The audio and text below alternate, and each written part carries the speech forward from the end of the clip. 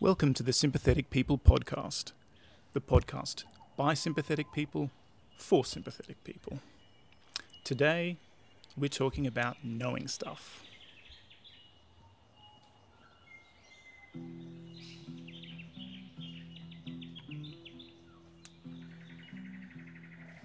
Cool. So, since you recently got back from New York, and New York is a lot like Athens, we're going to talk about any excuse, right? Today we're gonna attempt to have some readings from Plato, and have a little bit of a discussion about that, just like a really informal discussion about knowledge and claims to knowledge and whether they are justifiable, and attempt to tie that in, of course, to current affairs and more relevant things than Athens. Ancient Athens. So Socrates, as probably a lot of people know, he was sentenced to death by the Athenian court, and Plato, some years later, and Plato often used Socrates as a mouthpiece in his dialogues, as I'm sure most people know. One of the many things that Plato put in Socrates' mouth was an apology, which is Plato's speech that he gave at the court. And, famously, instead of trying to convince them to spare his life, he just kind of went on a little bit of a tirade. And I want to just read a couple of little bits from that. So, after talking about the fact that he had been pronounced the wisest man alive by the oracle at Delphi, and he was a bit miffed by that. He didn't understand why. He goes on to talk about his investigations, like trying to work out why this oracle would have said such a thing. So he says, "Why do I mention this? Because I am going to explain to you why I have such an evil name. When I heard the answer, I said to myself, what can the god mean? And what is the interpretation of this riddle? For I know that I have no wisdom, small or great. What then can he mean when he says that I am the wisest of men? And yet he is a god and cannot lie. That would be against his nature. After long consideration, I at last thought of a method of trying the question. I reflected that if I could only find a man wiser than myself, then I might go to the god with a refutation in my hand. I should say to him, here is a man who is wiser than I am, but you said that I was the wisest. Accordingly, I went to one who had the reputation of wisdom, and observed him. His name I need not mention. He was a politician whom I selected for examination. And the result was as follows. When I began to talk with him, I could not help thinking that he was not really wise, although he was thought wise by many, and wiser still by himself. And I went and tried to explain to him that he thought himself wise, but was not really wise, and the consequence was that he hated me, and his enmity was shared by several who were present and heard me. We might consider that unsurprising. He goes out and points out to this guy, you're not as wise as you think you are, so people don't like him. So I left him, saying to myself as I went away, well, although I do not suppose that either of us knows anything really beautiful and good, I am better off than he is, for he knows nothing and thinks that he knows. I neither know nor think that I know. In this latter particular, then, I seem to have slightly the advantage of him. Then I went to another who had still higher philosophical pretensions, and my conclusion was exactly the same. I made another enemy of him, and of many others besides him. After this, I went to one man after another, being not unconscious of the enmity which I provoked. And I lamented and feared this, but necessity was laid upon me. The word of God, I thought, ought to be considered first. And I said to myself, go I must to all who appear to know, and find out the meaning of the oracle. And I swear to you, Athenians, by the dog I swear. Sorry, I love that. For I must tell you the truth. The result of my mission was just this. I found that the men most in repute were all but the most foolish, and that some inferior men were really wiser and better. I will tell you the tale of my wanderings and of the Herculean labours, as I may call them, which I endured only to find at last the oracle irrefutable. When I left the politicians, I went to the poets, tragic, dithyrambic, and all sorts. And there, I said to myself, you will be detected. Now you will find out that you are more ignorant than they are. Accordingly, I took them some of the most elaborate passages in their own writings and asked what was the meaning of them, thinking that they would teach me something. Will you believe me? I am almost ashamed to speak of this, but I still must say that there is hardly a person present who would not have talked better about their poetry than they did themselves. That showed me in an instant that not by wisdom do poets write poetry, but by a sort of genius and inspiration. They are like diviners or soothsayers who also say many fine things, but do not understand the meaning of them. And the poets appeared to me to be much in the same case, and I further observed that upon the strength of their poetry they believed themselves to be the wisest of men in other things, in which they were not wise. So I departed, conceiving myself to be superior to them, for the same reason that I was superior to the politicians. At last I went to the artisans, for I was conscious that I knew nothing at all, as I may say, and I was sure that they knew many fine things. And in this I was not mistaken, for they did know many things of which I was ignorant, and in this they certainly were wiser than I was. But I observed that even the good artisans fell into the same error as the poets. Because they were good workmen, they thought that they also knew all sorts of high matters, and this defect in them overshadowed their wisdom. Therefore I asked myself on behalf of the oracle, whether I would like to be as I was, neither having their knowledge nor their ignorance, or like them in both. And I made answer to myself and the oracle that I was better off as I was. And he goes on a little bit, but I still think it's interesting. This investigation has led to my having many enemies of the worst and most dangerous kind, etc. So he talks about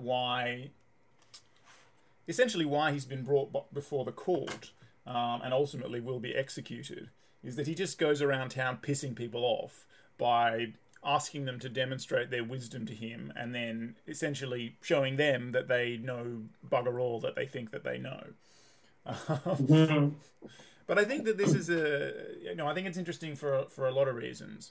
One thing is that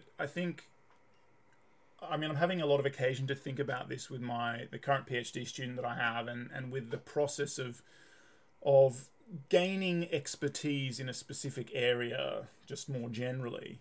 And I feel really strongly that one of the most important things that one should learn during the course of a qualification like a PhD, a higher research qualification, where, the idea is that at the end of it, you're one of the world's leading experts in some very tiny specific area of research that you have specialized in.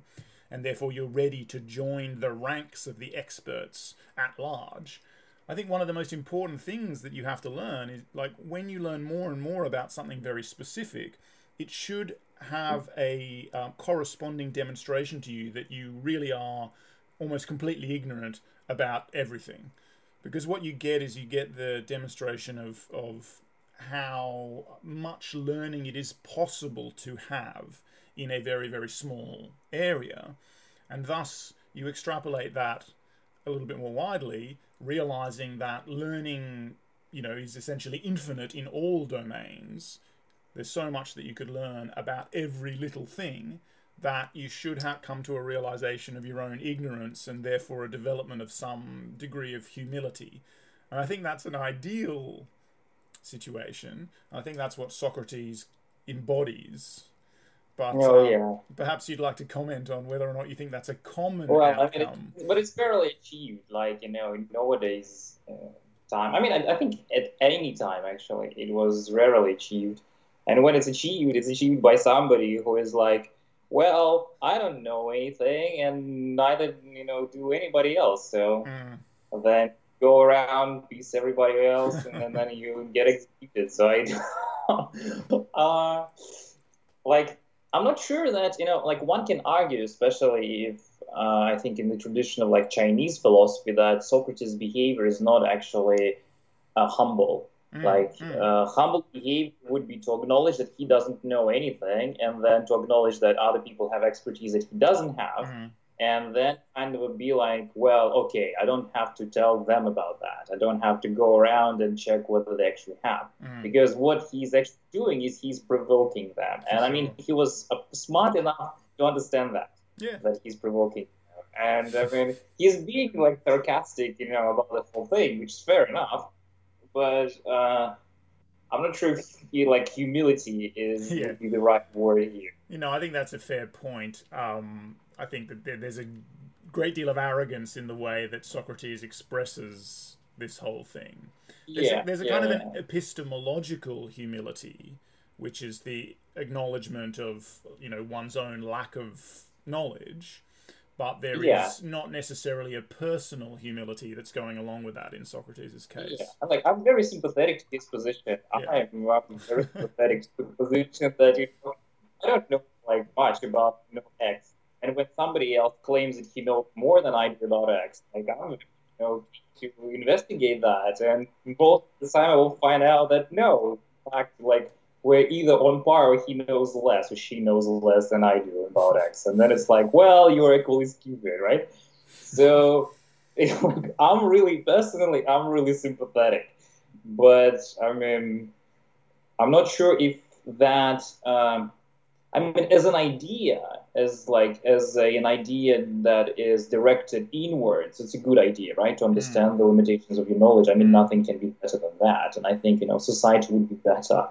But we're yet to figure out the societal vehicle to communicate it to each other because just sure. because our society functions, just because like if you are concerned about your own limitations, because it's very hard that if you know that you're lacking knowledge in many areas, then it's very hard for you to not feel bad about it, to Mm, not feel that you basically can't act in certain specific ways. So that idea can very easily prevent you from acting and just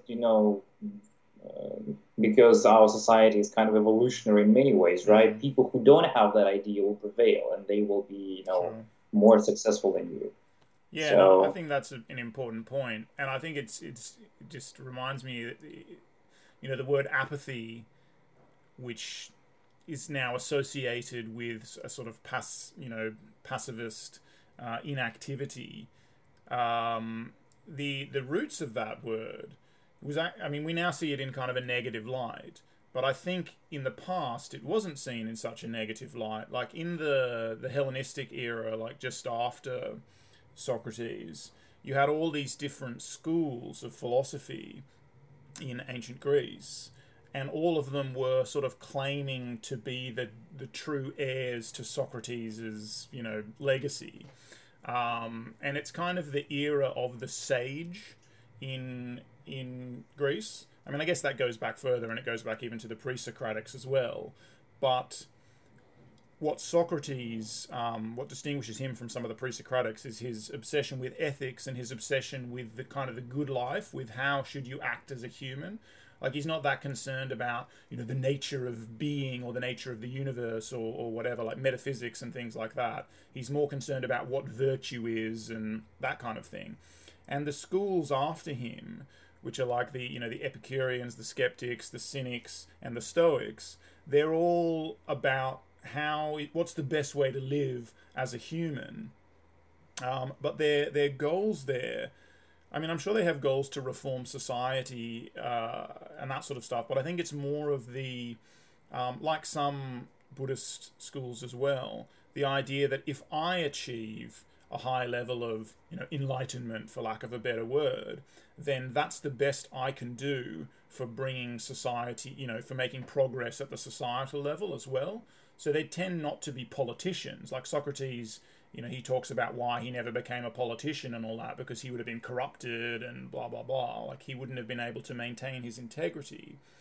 But yeah, apathy, the highest goals that these schools were aiming for and kind of the measure of the success of their philosophy, like they were all in these competing schools, was their achievement of, probably other things as well, but two particular virtues, which are ataraxia, which is freedom from suffering, and obviously again there's a huge parallel with Buddhism there, and apatheia, freedom from passion.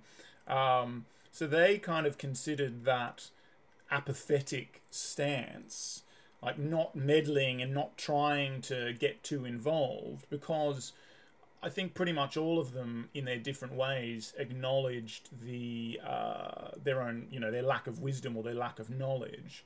So their idea was that it's better to not be driven to interfere, like not just so that it's better to not interfere, but it's better to not have that powerful desire, that passion, to get too involved, because that way is the path to suffering.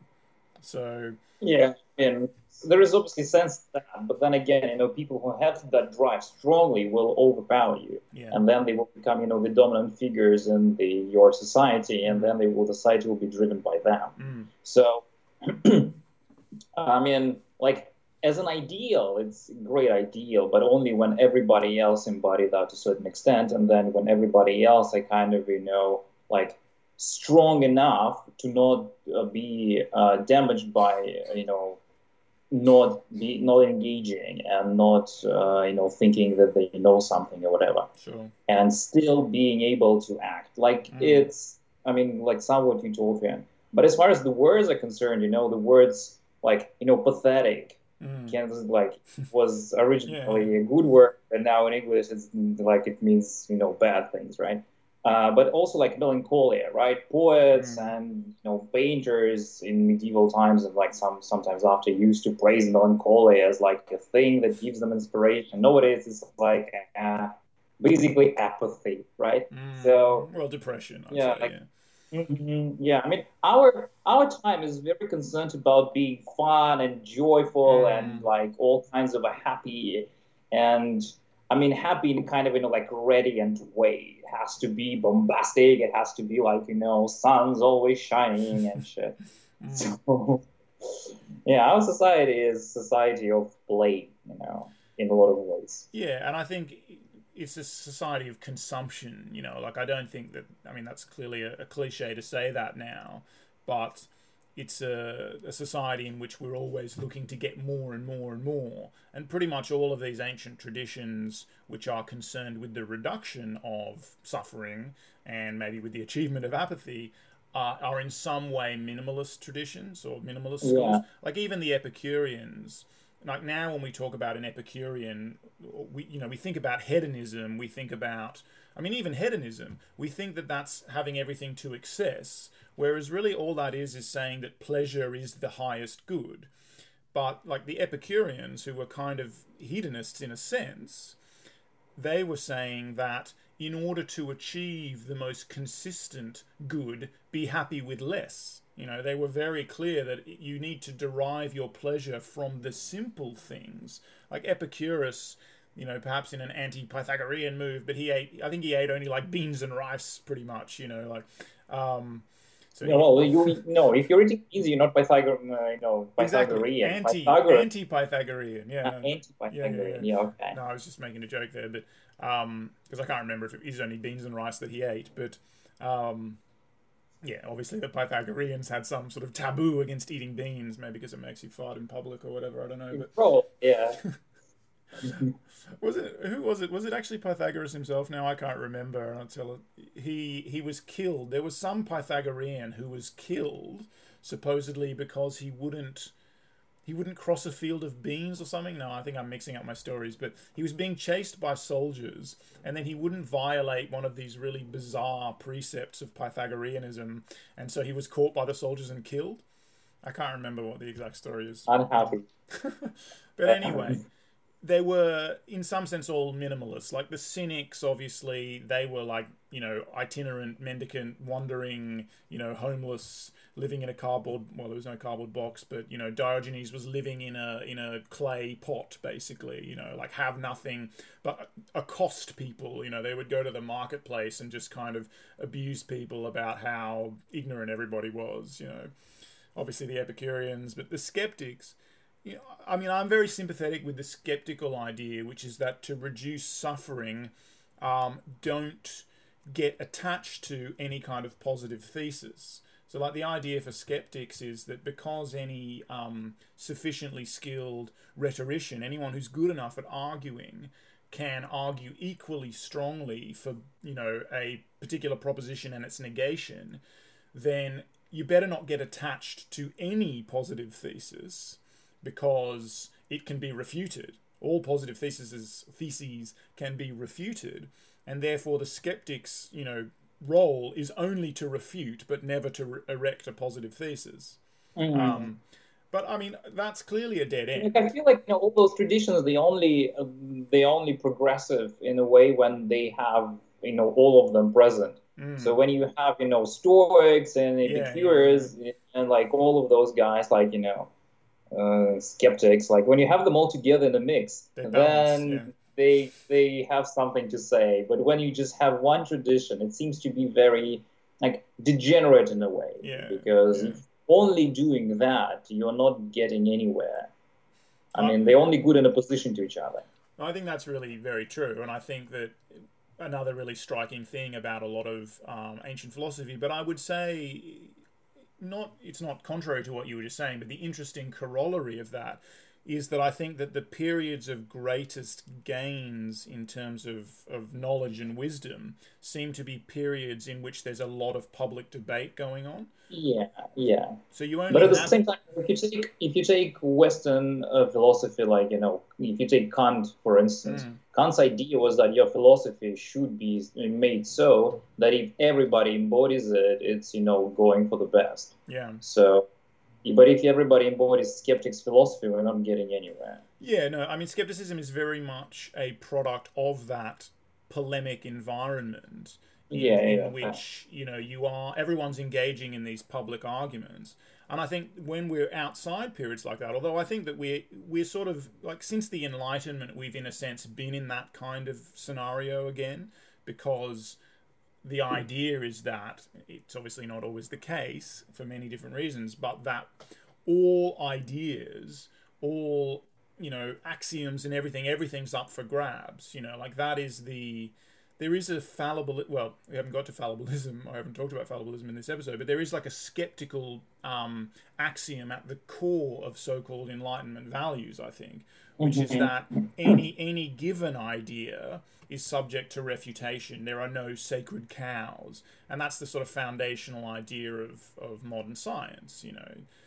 And I think the way we get out of this impasse of skepticism is by adopting, as I've said before on the podcast, but I like fallibilism, because fallibilism, absolutely permits the erection of positive theses, and also posits that there is truth, like there is a fact of the matter, there is a way that the world is, and that we're not in a skeptical impasse in the sense that we can't make any progress towards that, because the very process of critical engagement with any given attempted explanation refines that explanation and takes it closer towards the truth. So it's kind of like it is the progressive form of skepticism. Like you don't really believe 100% any given thesis or hypothesis, but you see it as a tool for getting closer to the truth, inch by inch. So you do believe that their progress is possible. And as you know, for me, that's the most rational, I guess, explanation of the way science works or should work. We're not too attached to any given thing. Everything is subject to refutation. But in principle. In principle, for sure. In actuality, we get really attached to certain things. Yeah. Especially like scientific method, we're really attached to it. And then, like, this is the only way, all the other ways are bullshit, and just get stuffed if you're not doing science. Yeah, well, but I don't think anybody, I shouldn't say I don't think anybody, but most people who say that kind of thing couldn't really define science, I think. And they probably won't, yeah. And can't, like, we've talked about this heaps, but, any attempt to really demarcate science in a hard way from all other systems of knowledge acquisition, which also work in terms of some sort of fallibilistic conjectures and refutations model, is, I think, kind of doomed to failure. There's unique methodological stuff about quote unquote science, and that's essentially the experimental, sort of hypothetico-deductive method. But But what can claim that Socrates was doing experimental science in a way? He mm, was he had his hypothesis, and then he went out and he was asking yeah, people. He was basically trying we're trying out his hypothesis and checking out whether it's absolutely. true or not. Yeah. And like in some sense, he kind of made that. So Yeah, no, as I said, I think all systems of knowledge acquisition kind of work in this way, and as you know, I think that evolution in general, in a sense, works in this way. But yeah, we no, don't that have is to very go true. there. Yeah, yeah, yeah. We don't have to That go is there very now. But there's a certain kind of controlled experiment that we do in modern science, which is it's just a species of criticism. Like it's just a way of criticizing a hypothesis, but it is slightly different from what was done in the past. Although there are definitely. lots of overlapping, ways that people were investigating things and criticizing ideas in the past, and people were certainly making predictions about what would happen. Predicting an eclipse or predicting that the sun, the angle of the sun, and different things going back thousands of years, and then testing their predictions against actual observed phenomena in a way that's very, very akin to what we do in modern science. So yeah, I mean, I think that trying to split that out from everything else is pretty arbitrary. Before reading the next little bit, the other Yeah, thing, no, what I wanted to say yeah, also is that, yeah, if you're only aware that you don't know anything and neither do anybody else, mm, then you are very much shielded from learning from other mm, people because in your own view, you're kind of like they don't know anything, I don't know anything. So I think you have to be, you have to be vigilant in that way that you acknowledge that your own ignorance, mm, you are very aware of ignorance of others, but you're also aware of the other part of that you do actually know something and they do actually know something. sure. So it has to be like holistic in a way. Like you have to acknowledge both parts, the your knowledge and your lack of knowledge, and the same for others. And I think I'm not sure if that's present in Socratic idea. Well, I think that's deeply present, to be honest. I really think the idea, at least with Plato's Socrates, is that he goes, like, not necessarily just in this apology, but in the dialogues in general. Like, he goes to some person and he genuinely wants, I mean, he's always expressing this. He's always saying that I really hope that you're going to be able to tell me because I'm really, really, really want to know what virtue is, or I really want to know what knowledge is, or whatever it is that they're talking about. Um, like he But it's like hasn't. stealing Crowder, It's like getting out to campuses and saying, I don't believe in gun control, prove me wrong or something, like, change my mind. Like, yeah, not really. Like the chances of you actually changing his mind on gun control are close to zero. Like Sure. he's doing it to provoke the argument. Yeah, absolutely. And that's a very, very common thing. And whether we don't know what the historical Socrates was really doing. I mean, Plato's Socrates is claiming, although he's often sarcastic and he's often provocative in lots of ways, but he's certainly claiming that he wants to be taught, and he's kind of disappointed that he is able to undermine other people's arguments. Like he's frequently hoping for an argument that he will not be able to, but he feels kind of honor bound. He's bound by his own whatever loyalty to the process to undermine every argument that he is capable of undermining, and it just so happens that he's capable of undermining pretty much any argument. But I think what's really interesting about a lot of the dialogues is that there are lots of very strong theses presented in them. So there will often be multiple positive theses by different characters in the dialogue, and also their refutations. And often they end in a kind of impasse, and nobody really feels enlightened at the end of it. But I've heard some specialists in Plato talking about the idea that the audience is also meant to be like the reader of the dialogue is meant to, like, Plato is not going to declaim, like, you never know what Plato thinks, right? Because Plato's not a character in his dialogues. And he's never going to declaim, unlike Kant or many other people, even though, again, there's a lot of skepticism within Kant, of course, but he's not going to declaim that this is the way it is. He's going to give a bunch of ideas and potential arguments that undermine those ideas, and then it's up to the audience to be engaging in that process and, you know, testing the ideas for themselves and criticizing the ideas for themselves as well. So it's an active, you know, an open argument, and in that sense, it's a lot like, again, a lot of other ancient philosophy, I think, where, and you can think of a lot of Eastern philosophy in this way, like sutras and, you know, koans and, you know, Taoist riddles and all that sort of stuff, and Heraclitus's little fragments and things.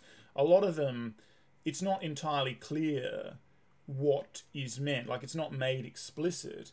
And I don't think that's because these authors were completely incapable of expressing themselves. It's because I think they wanted to write something that made the audience think and kind of got the audience into that critical mode, which they believed was the only way that the audience member or people in general were going to actually gain any kind of knowledge or understanding, was through critically engaging with the text.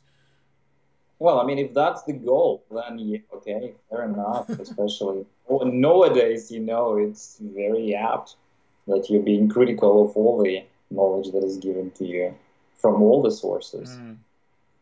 That if somebody says science proves you that, then you also have to be critical about it, like from that. But I mean, it gets really tricky, right? Because when something is outside of your area of expertise, which is pretty much everything. Yeah. And you are getting a bit of knowledge about that, then how are you going to interrogate it? Like, you can't really do that because you're lacking knowledge that the person has.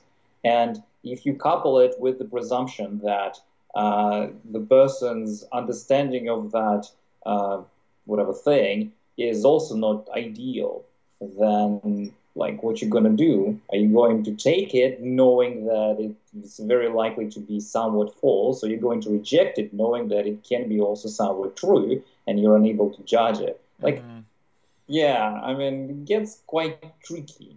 Yeah, I think it is tricky, and I think it's really tiring to genuinely engage with everything that you read or you hear.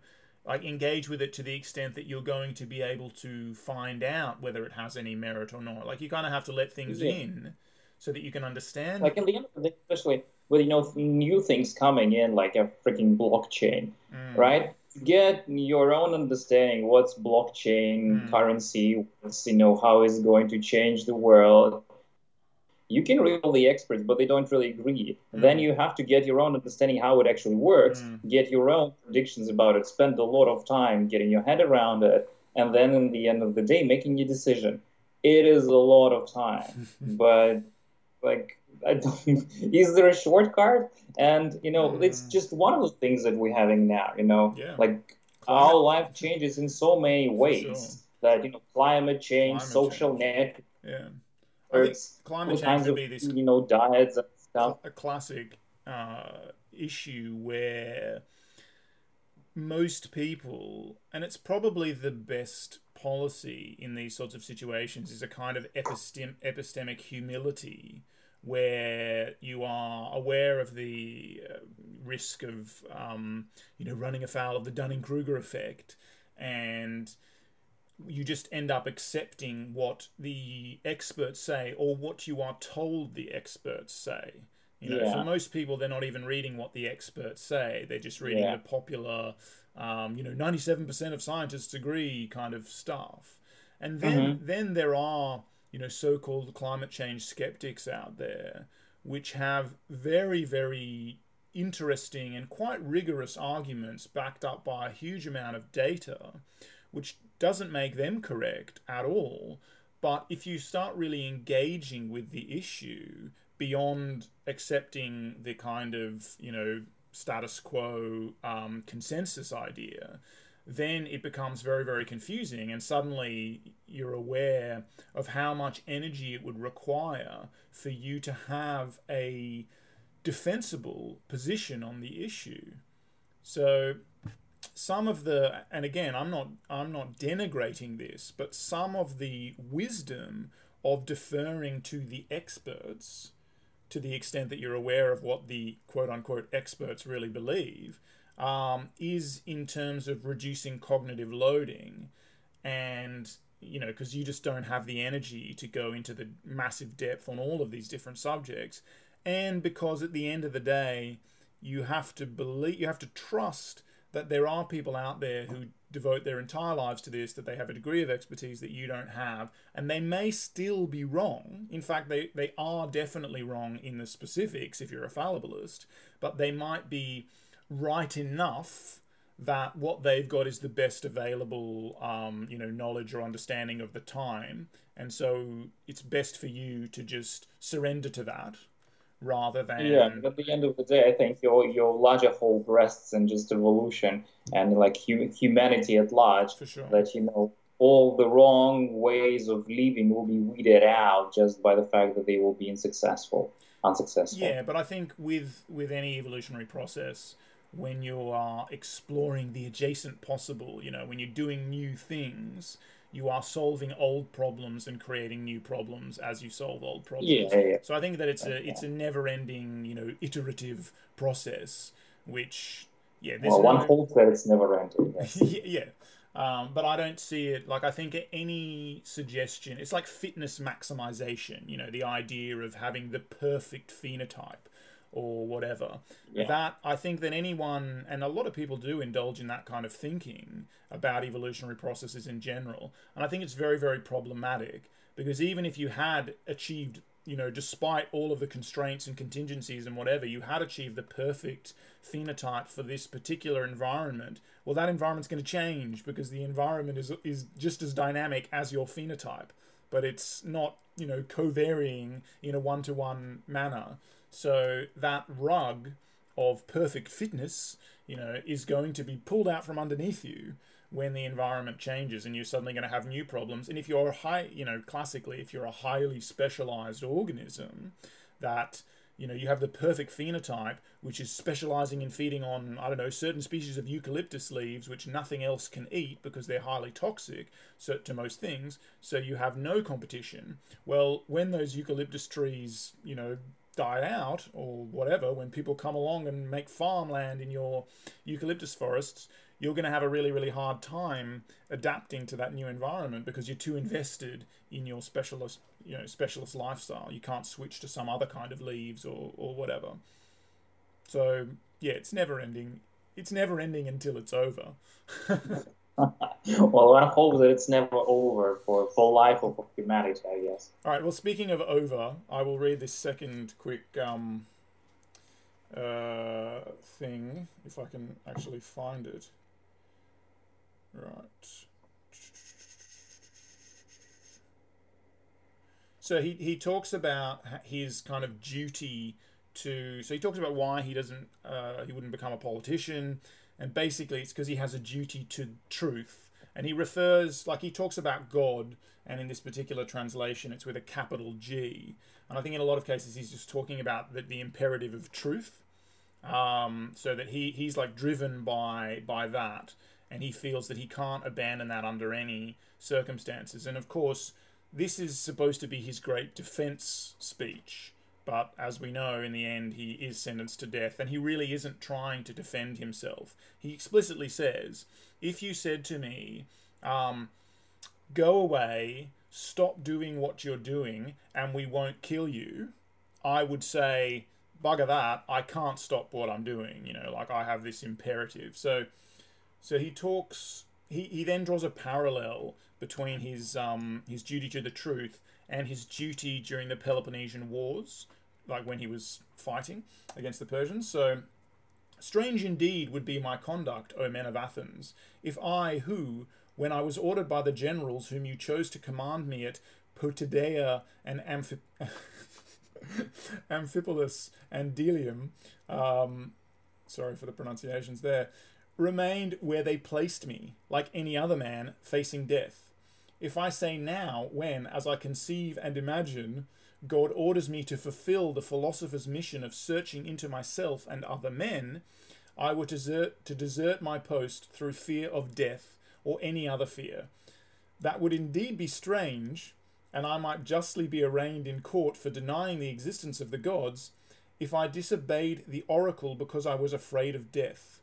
Then I should be fancying that I was wise when I was not wise. Sorry, I made a real hash of reading that ridiculously long sentence with lots of punctuation, so hopefully the meaning is clear.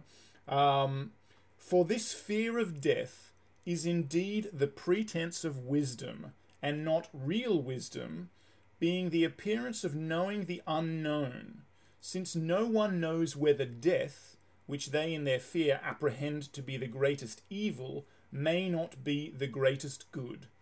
Is there not here conceit of knowledge, which is a disgraceful sort of ignorance? And this is the point in which, as I think I am superior to men in general, there's that humility, and in which I might perhaps fancy myself wiser than other men, that whereas I know but little of the world below, I do not suppose that I know, but I do know that injustice and disobedience to a better, whether God or man, is evil and dishonourable, and I will never fear or avoid a possible good rather than a certain evil. So yeah, I made a hash of the first bit. Sorry about that, but I don't think there are right pronunciations of Greek names in English anyway, so I'm pretty sure you're fine with that. Well, it wasn't just that. I think the rhythm of I got lost in that sentence because it had but so I mean, many. The gist is clear. The gist is clear. It's just that he thinks that it's better off dying, with his conviction than changing his conviction to the wrong ones, and that he thinks he's superior to everybody else because everybody else thinks that they know shit, and he knows that he doesn't. Yeah, but I think the key thing. I mean, that's all absolutely correct, but he is suggesting that to be afraid of dying is itself a form of arrogance, is itself a form of unjustifiable knowledge claim. And I think that again is at the root of a lot of this philosophy, which is suggesting that a skeptical attitude is in fact a way of reducing suffering. Because we suffer partly because of the fear of our own death, which we assume is going to be a bad thing. And he's saying that you don't have that knowledge to know that, don't fear this thing. You don't know what that's like. That could be like, unremitting ecstasy for forever. So it's like find some sort of peace, equanimity through your skepticism, I think is a strong, undercurrent to what he's saying there. Yeah, fair. I mean, that's a great idea in principle. But again, if you're taking death as dying as an event, like a single thing, right? As a thing itself, not what leads to it, not how it happens, but the actual fact that you do stop living, then fair enough. But if you take into consideration all that leads to it, I don't know, old age or execution or whatever, suffering, totally. Then fear of death becomes, quite apparent. Because I don't think what people are afraid of is them stop living. I think what they're afraid of is the suffering that leads to it in larger part. Not altogether. Obviously, people are afraid that they won't continue living because they're afraid of how that's going to feel, that's going to be, right? Just in general. I think there's a real fear. I think it's very true that people fear suffering, but I think that people do, independently of that, fear death as well. And I think there's a fear of annihilation, Yeah. I mean, which is kind of very evolutionary in a way. So absolutely. But we've talked about this before, and I've talked to you about how sometimes meditation can be very confronting. And you've said that you don't really have that experience. I mean, I liken it to the experience of taking psychedelics or... I don't just liken it to it. I think it's pretty much the same thing. You have that period sometimes or often before you let go where you're struggling not to let go. And you don't really know necessarily. You just feel quite alarmed and tense, and you're like, and you don't really know necessarily unless you've had this experience or you've reflected on it or whatever, what you're actually struggling against. But I think that you are struggling against, these are kind of cliche terms, but some sort of annihilation of the ego, of the self. but if I leave that ongoing process in which I normally live, which is the self, am I ever going to be able to come back, kind of thing, you know? Like, again, it's far more inchoate than that. It's not even that articulate. It's just some fear of letting go of that. And I think that the same exists with meditation. And I think that that is essentially the same thing as the pure fear of death in the abstract. Mm. Like, if you take away all the suffering and everything, obviously. And I think that's what the Tibetan Book of the Dead is sort of about. And particularly the Timothy Leary, Ramdas, Ralph Metzger version, the psychedelic experience, is about how transcending the self is essentially dying. Mm. It's the same kind of experience as dying. And again, I'm not sure if I've ever said this on the podcast, but I think I've said this to you before. Like, that's also how I see samsara in a kind of secular Buddhist sense. You know, like, if you take it away from the metaphysics of, you know, actual belief in reincarnation, samsara is kind of like the process of life in which we are, you know, we're traversing a sort of landscape up and down in terms of experience. And at peak experiences, we are transcending ourselves for short periods of time. So even when we're not meditating, even when we're not doing, you know, psychedelics or explicitly trying to transcend ourselves, we often are trying to transcend ourselves by doing something that's really engaging for us. We're trying to get Mm. into a flow state, you know, whether we're, you know, skiing down a mountain or trying to write a novel or playing an instrument or whatever it might be. We're trying to get a bit of respite from that, you know, that ourselves, basically. We're trying to get beyond that and just be a sensorium, you know, just be in the moment. And again, I think that's very akin to, you know, what we fear. It's the interesting thing, like, we want it so much, but at the same time we're really terrified of it, especially when it becomes really explicit.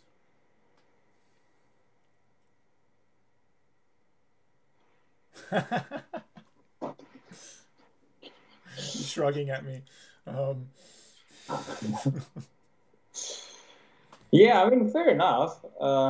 Yeah, but I'm not sure, like, what, as in, like, from this Socratic, whatever defense of his, what you can take mm, as a lesson. Because I mean, yeah, not being afraid of dying, not being afraid of death is a good lesson, but um, at the same time, just willingly going there and being like, yeah, you should not be afraid of death, mm, therefore I will go and die, is kind of not the best approach, because, kind of a why.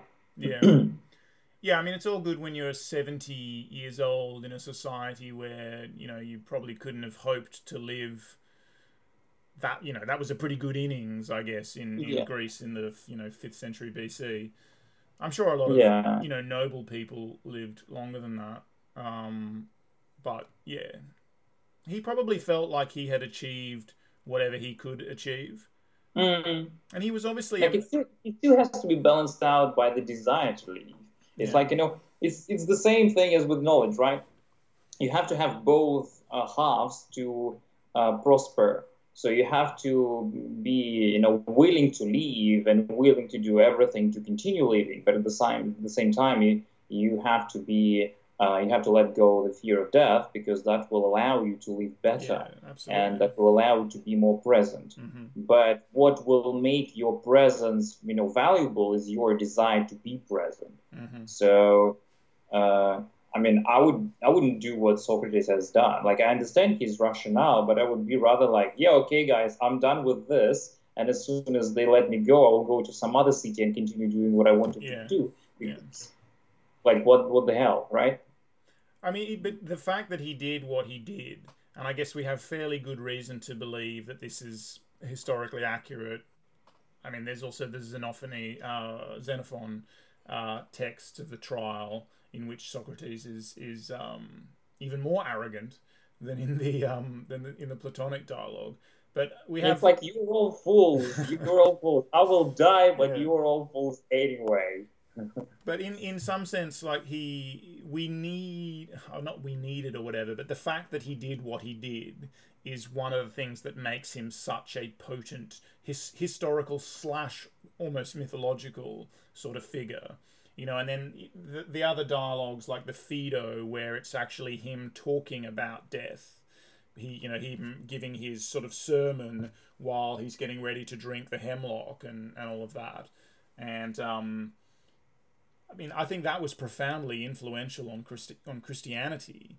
Oh yeah. Not just the whole, Jesus, obviously that, a God becoming embodied and dying for the sake of the people and things like that is not original to Christianity and not, and it predates Socrates. But I think that, well, certainly in the Phaedo, they talk a lot about the immortal soul. And, Socrates isn't really afraid of dying because every strong argument he can put together suggests that the soul must be immortal. So, and I think that was all obviously very influential on the development of Christian theology. Of course, they're coming out of a background where they already take the immortal soul for granted as well. In a way, if you go into Judaism, it's not necessarily there because there are certain, you have several souls in Judaism, and one of them will be, because it's kind of the Egyptian tradition, right? Sure. And one of those, like neshama, will die with the body. It will be actually rotting with the body, and so it will be dead as soon as the body has rotten away. And then there are two other souls, but there is at no point your soul continues living any of those three in some kind of a good way. But it goes to Sheol, right? It goes to Sheol. Yeah, it will go to Sheol, and that will be waiting until the end of the day. Days when be brought. So kind of knows that in a different way. Christianity says that as soon as you're dead, if you were good, you will have everything will be amazing. Which actually brings me to a question which I'm somewhat curious your answer to is some specific illusion or some specific quote unquote untruth, right? That can help you to let go of fear of death is helpful, or whether we go all Socrates and it's we can't sacrifice truth and we better be afraid of death. So if you're not bringing up your kids with thinking that if they die they will go to some place that is good and therefore they're not that afraid of death, whether that's better than to have them being raised up and in thinking that no, there is actually nothing after the death, or we kind of don't know. Yeah, well, I think that's a big question, and I think that gets at kind of pragmatism as an epistemological foundation, right? That truth. There might be some kind of ultimate truth that maybe science is investigating, but that the truths of the human experience and the sorts of truths that we should be most invested in discovering are pragmatic truths. They are the ones that we hold because they are most effective at reducing suffering and helping us to achieve our goals, and they're kind of true in light of the fact that is what they do. They're true because useful.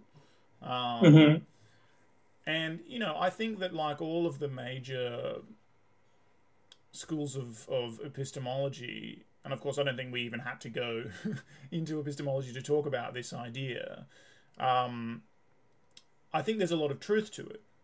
I think that you can believe certain things which may not be true, but that's a tough word. They may not be true in terms of they're not part of, noumenal reality in the Kantian sense. They're not part of the actual bedrock reality in which we live, but believing them could be very beneficial. I think that's inarguable.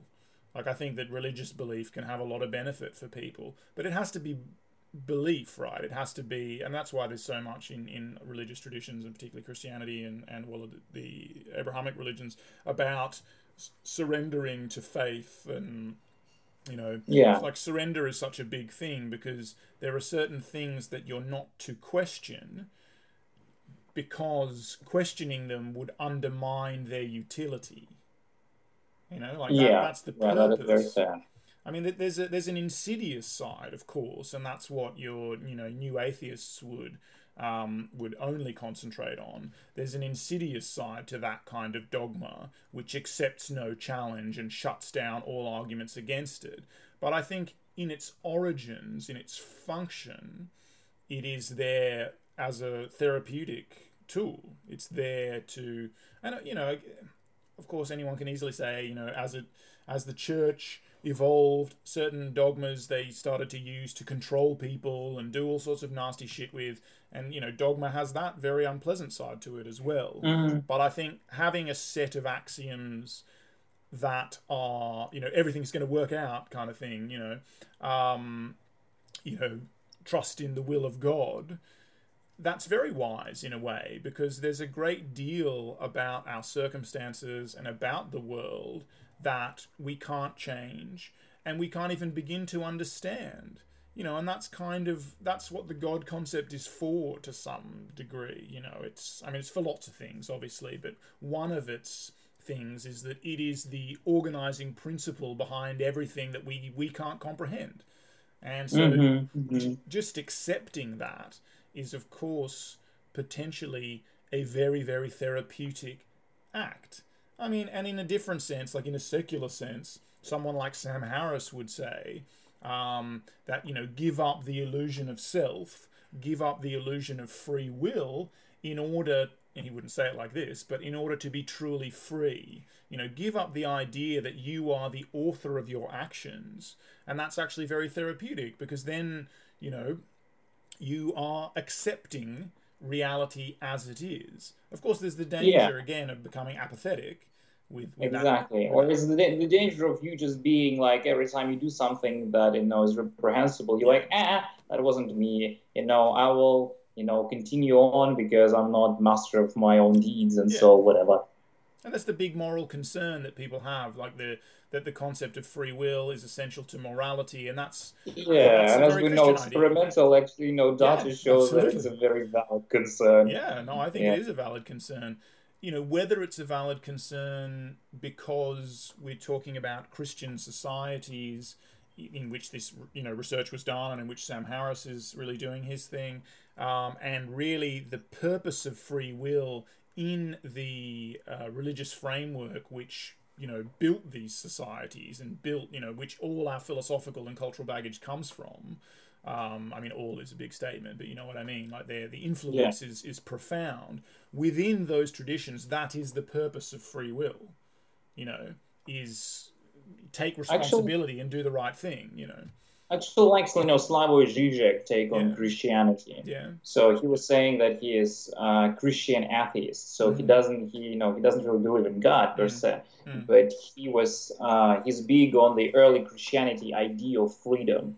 That previously you are all you have the burden of your ancestors' sins. You have the burden of your tribe. You have the burden of societal norms and everything else.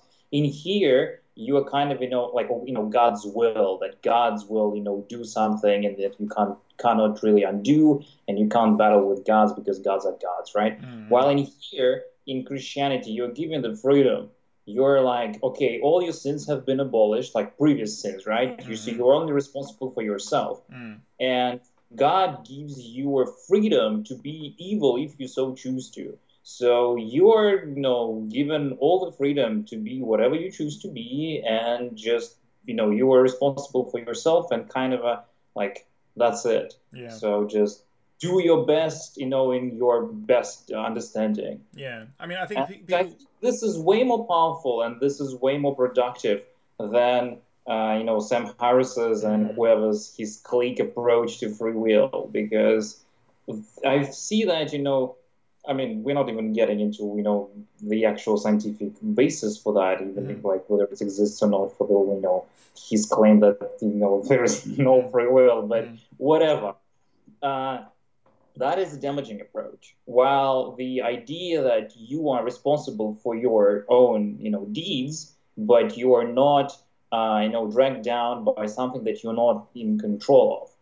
I think this is great. Like this gives you full freedom and full, kind of a ability to act in the best way you can. I completely agree, and I think that. So I do think that free will is an important moral concept. Um, I also think that all of the arguments that I have seen against free will fail to be convincing on kind of all levels, and we don't need to go into that. We've talked about it a bit, I think, on the podcast in the past, and we could certainly do a podcast devoted to it in the future. But yeah, I think that we've been speaking about pragmatism a little bit. That there is real pragmatic value to the idea of free will.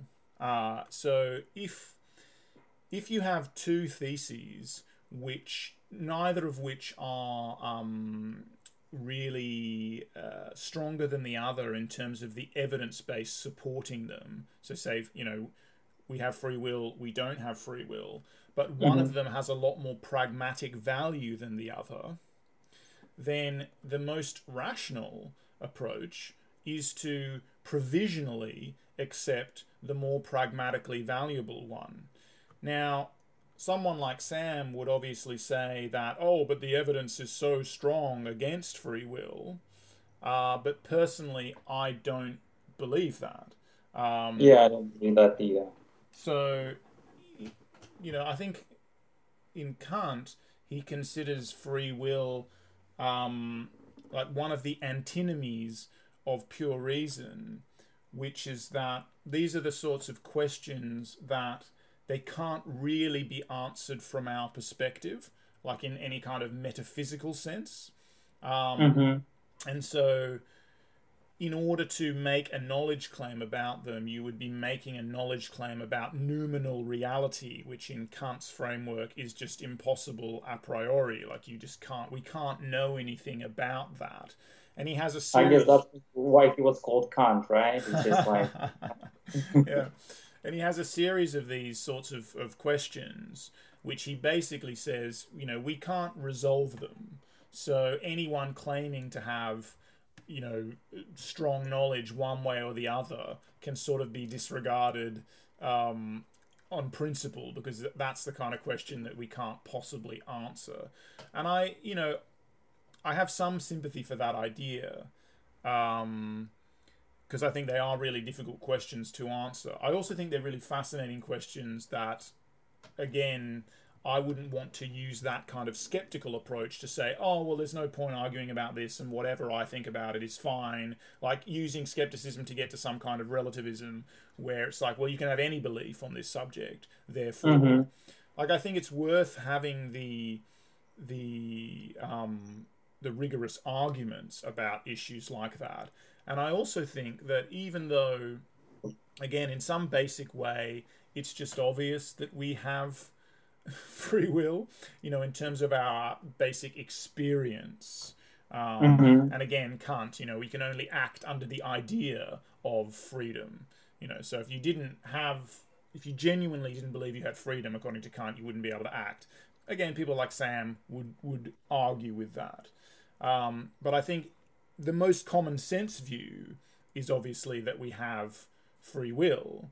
And so you can say, oh, all of that philosophizing, all of that debate and argument about free will, that's just a storm in a teacup. That's just philosophers getting really, really worked up about things and making complex arguments where there's no need for a complex argument. And there's kind of some truth to that as well. But I think that it's for those people who are interested in engaging with those arguments, it's important that they are engaged with, because I think otherwise the bad arguments win. Like otherwise Yeah, so it like the process may be self-sustaining, like it may be a storm in a teacup. It's like a closed system in a sense. It's a bunch of academics arguing with each other, but stuff does come out of that yeah, sporadically. And if you don't engage in that, you have no complaints to make when the bad arguments kind of take over. So I feel yeah, like, I hate the word responsibility in this context, but I kind of feel a responsibility to engage, because there are such bad ideas there. Yeah, fair, Um, fair. But what's interesting that in the societal debates, kind of in the just like way people talk about it, the arguments that are more convincing, whether they're true or not, they always win. It's like that's the thing with postmodernism, right? Is that they have constructed the arguments that are very hard to unpack to mm, attack if you're mm, don't know enough to do that. And same thing with free will, just the argument, it's like because the argument goes against your preconceived idea, your own intuition, and mm, we're so like often see how scientific ideas go against our mm. preconceived ideas that we take that as a justification for the argument. Sure. We feel like there is a free will, but there is no free will, and that kind of makes it even stronger because it's like, ooh, reality is not the way we think Yeah. it is. Yeah, Which is, and you're just naive, and yeah, you know, yeah, yeah, if you yeah, if you just accept the myth of the given, which is like Wilfred Sellers, yeah, and it is a real problem to accept the myth of the given. Like this is a thing. Reality is not as we perceive it. yeah, However, it's again this all or nothing thing. You don't have to go from reality is not as we perceive it to everything that seems counterintuitive is true. You have to be very, very careful wading through all of that, complex philosophical territory. And one of the things I wanted to say about the first reading from today is about this, the last people that he goes to are the artisans, the craftsmen and things like that, the experts in particular, in making things basically. But then because of their expertise in that particular area, they think that they have expertise in all these other areas. And I sort of wanted to say, or wanted to ask you if you think that might be a parallel with, say, I don't know, certain popular scientists who are the kind of apologists or prophets of science, but not just science. I mean, it could be any area, but where they yeah, are, using their authority because they have certain qualifications or certain expertise in one area to weigh in on kind of everything, yeah. and not just to weigh in because I'm a big fan of weighing in on everything, obviously. But I don't. So I'm aware of the potential hypocrisy of what I'm saying, but it's the claim of authority that is the issue. It's not. Yeah, yeah, yeah. Like if you're good in one thing, you feel like you're good in everything. I think the it's like when you make a framework that works in your specific area, you tend to then perceive the world through that framework, and in a lot of ways it works, right? So if you're say an engineer and you're very good at engineering things and you like build like very complex constructions from whatever. And like you then start to see mechanisms everywhere. You start to see systems everywhere. And then you start to see life as mechanism. And then you start to approach it as a mechanism. And then you're like, whoa, it works. And then, like if you're evolutionary biologists like us, right, you Yeah, start to see evolution everywhere. for If sure. you're a theologist, you start to see, or like, rather, scholar of mythology, Yeah, you will study myths and you see the, like primal myths everywhere. And yeah. then you start to see the life The itself as like hero's the journey. narrative that people Yeah, tell to themselves as a yeah, myth, right? yeah, So I think it's just because reality is so damn freaking complex yeah. that you can find, as long as your approach is coherent and it's kind of, systematic in a way and it works in the closed systems, you Mm. can apply it to the world and see that it will, at largely, it will work. And you can just then, given a choice to just close your eyes to, parts when it doesn't work Mm. because you're like, well, those parts are just illusions, they don't exist, or they're not important. Yeah. And definitely, I see a lot that people who are good at something, like playing chess, for instance, or playing Magic the Gathering, I've seen that actually a lot. That people who are really good at some particular game, they will approach life as a game, which Yeah. is a valid approach Mm. in certain sense. But then they will think that being superior in a chess gives them certain superiority and certain qualification to judge other people's moves Mm. in in life because then like yeah your move is not efficient, you're not strategizing enough, you're like you should be considering this and this and this. It's like It's funny. yeah. I'm reminded of Stravinsky's jibe against Prokofiev. Prokofiev was a great chess, obviously a great pianist and composer, but a great chess player. And Prokofiev would often criticize Stravinsky's. They had kind of a bitchy relationship, and he would criticize Stravinsky's piano music in particular. And he once referred to Stravinsky's neoclassical piano works as like pockmarked bark. But Stravinsky, in one of his many pithy remarks, when he was talking about Prokofiev, said Prokofiev embodied the maxim or the truism, good at chess, bad at life. Um, that's, so I guess he'd be sort of that's suggesting that good. doing that thing where you apply chess to life is not a successful strategy.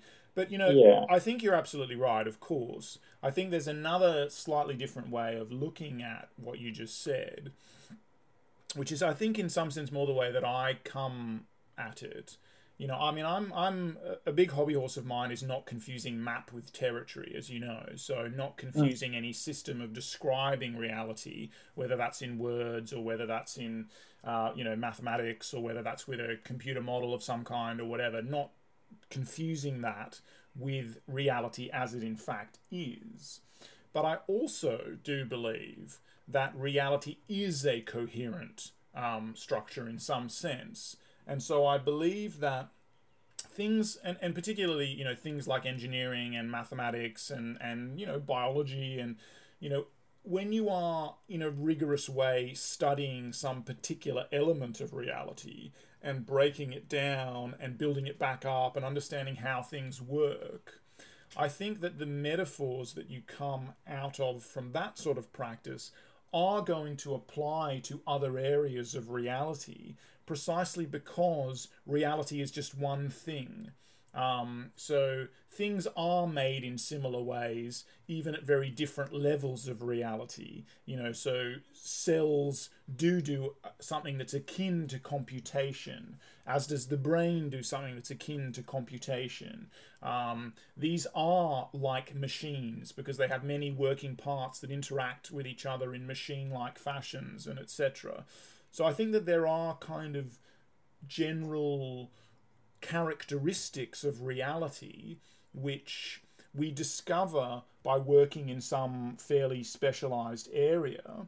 But then when we turn our attention to other areas and apply what we've learned there, it maps on not purely because our head is just full of maths or evolution or engineering or whatever it is, and so we see that pattern wherever we look, but it's partly because that pattern was always there and we discovered it with our particular mode of studying reality. Yeah. We can take it too far, clearly, and we and Yeah, yeah. again I and mean, start like you're confusing right map in with the way territory. that if we are, if we have like certain like field of study, then it obviously is reflective of reality in some sense. Mm. So then yes, if you study that field way like good enough, then you can go back to reality and you will see those patterns in reality because they're there. That is very very true.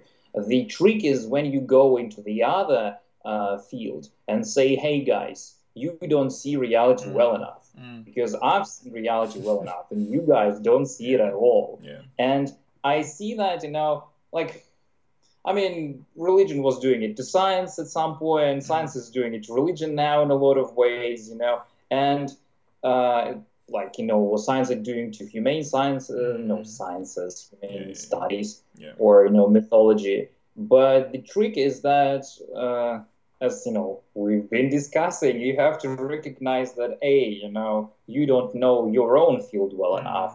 Mm. B, you are completely ignorant of what those guys are doing. Mm. And you are totally ignorant of how reality functions Yeah. in a larger way. And yet, So, and yet, like again, everything just needs to be kind of balanced because you can, as an outsider to a field with a different kind of expertise, come to that field and see things that the specialists, because Totally, they yeah. can't see the wood for the trees in some sense. Like they're too close to the matter that they can't see it. And that's why interdisciplinary work is so popular now and so productive, and the way of the future and all of that is because people from different disciplines can bring different perspectives to each other's disciplines. But Mm-hmm. it's always this claim to some kind of overarching absolute knowledge that is the problem. It's like, Yeah. yes, you've got a fresh perspective. Yes, it's useful, but there are also a shitload of technical details that you don't know. It's like philosophy of mind and neuroscience, in some Mm-hmm. sense. Although those are not new, you know what I mean? It's not bringing a new perspective necessarily, but philosophers of mind have a great deal of understanding of the mind that neuroscientists might struggle to have working at the level that they're working at. But at the same time, the philosophers of mind don't understand the real mechanisms as well as the neuroscientists do. So when philosophers of mind come to neuroscientists, like working together, the idea is that the philosophers of mind are doing this conceptual work, and then as they are trying to translate their models of the mind to the actual physical systems that produce that model, then they are constrained by the expertise of the neuroscientists, who are saying, oh, well, that's not possible because of this or that or whatever. Like, that's a clear violation of this or whatever. But also, the neuroscientists are being influenced by those concepts, and they're looking at the brain in new ways, and then that's helping the philosophers to come up with new, like that ideal of interdisciplinary collaboration is incredibly fruitful. But Yeah. As long as you don't say that others' approach is totally invalid. exactly. And I guess that's kind of my biggest problem with scientific approach to Yeah, religion, sure. mythology, and Yeah. everything else. It's just like they're not saying, "Hey guys, you don't see this and this because you're just relying on those books and Yeah, world yeah. wasn't created 5,000 years ago," which is a completely valid statement. Mm, No, they're saying that your entire approach is invalid. mm. All what you're saying is invalid, and basically, Earth is better without you. Yeah, we can throw it So all away. Yeah. yeah, And I yeah, think yeah, that yeah, that must come, and in some people it comes from a very, very considered, approach, and then deciding they need to take a very strong position, and that the bad outweighs the good or whatever. But I think more often it comes from just a lack of real understanding. Like, you can have a lot of intellectual understanding. You might have read a lot of the texts from this religion or that whatever, but there's a lack of a kind of deep experiential understanding, yeah, of the function of the really the wisdom that is encoded in all these traditions. And when you have, I think, an appreciation of that, even though clearly, a scientific description of the world and some creation myth don't map onto each other in any literal sense, and why would we expect them to? That doesn't mean that everything that's not only part of the religion that creation myth is part of, but actually within that creation myth itself is just something you should just ignore. There can be some very, very interesting principles, and not only can they can actually teach us things about the world, but they can teach us a great deal about the human experience and the way humans yeah, understand the world. And at the end yeah, of the day, that's kind of important because we're humans, and we want to know yeah. how humans understand the world.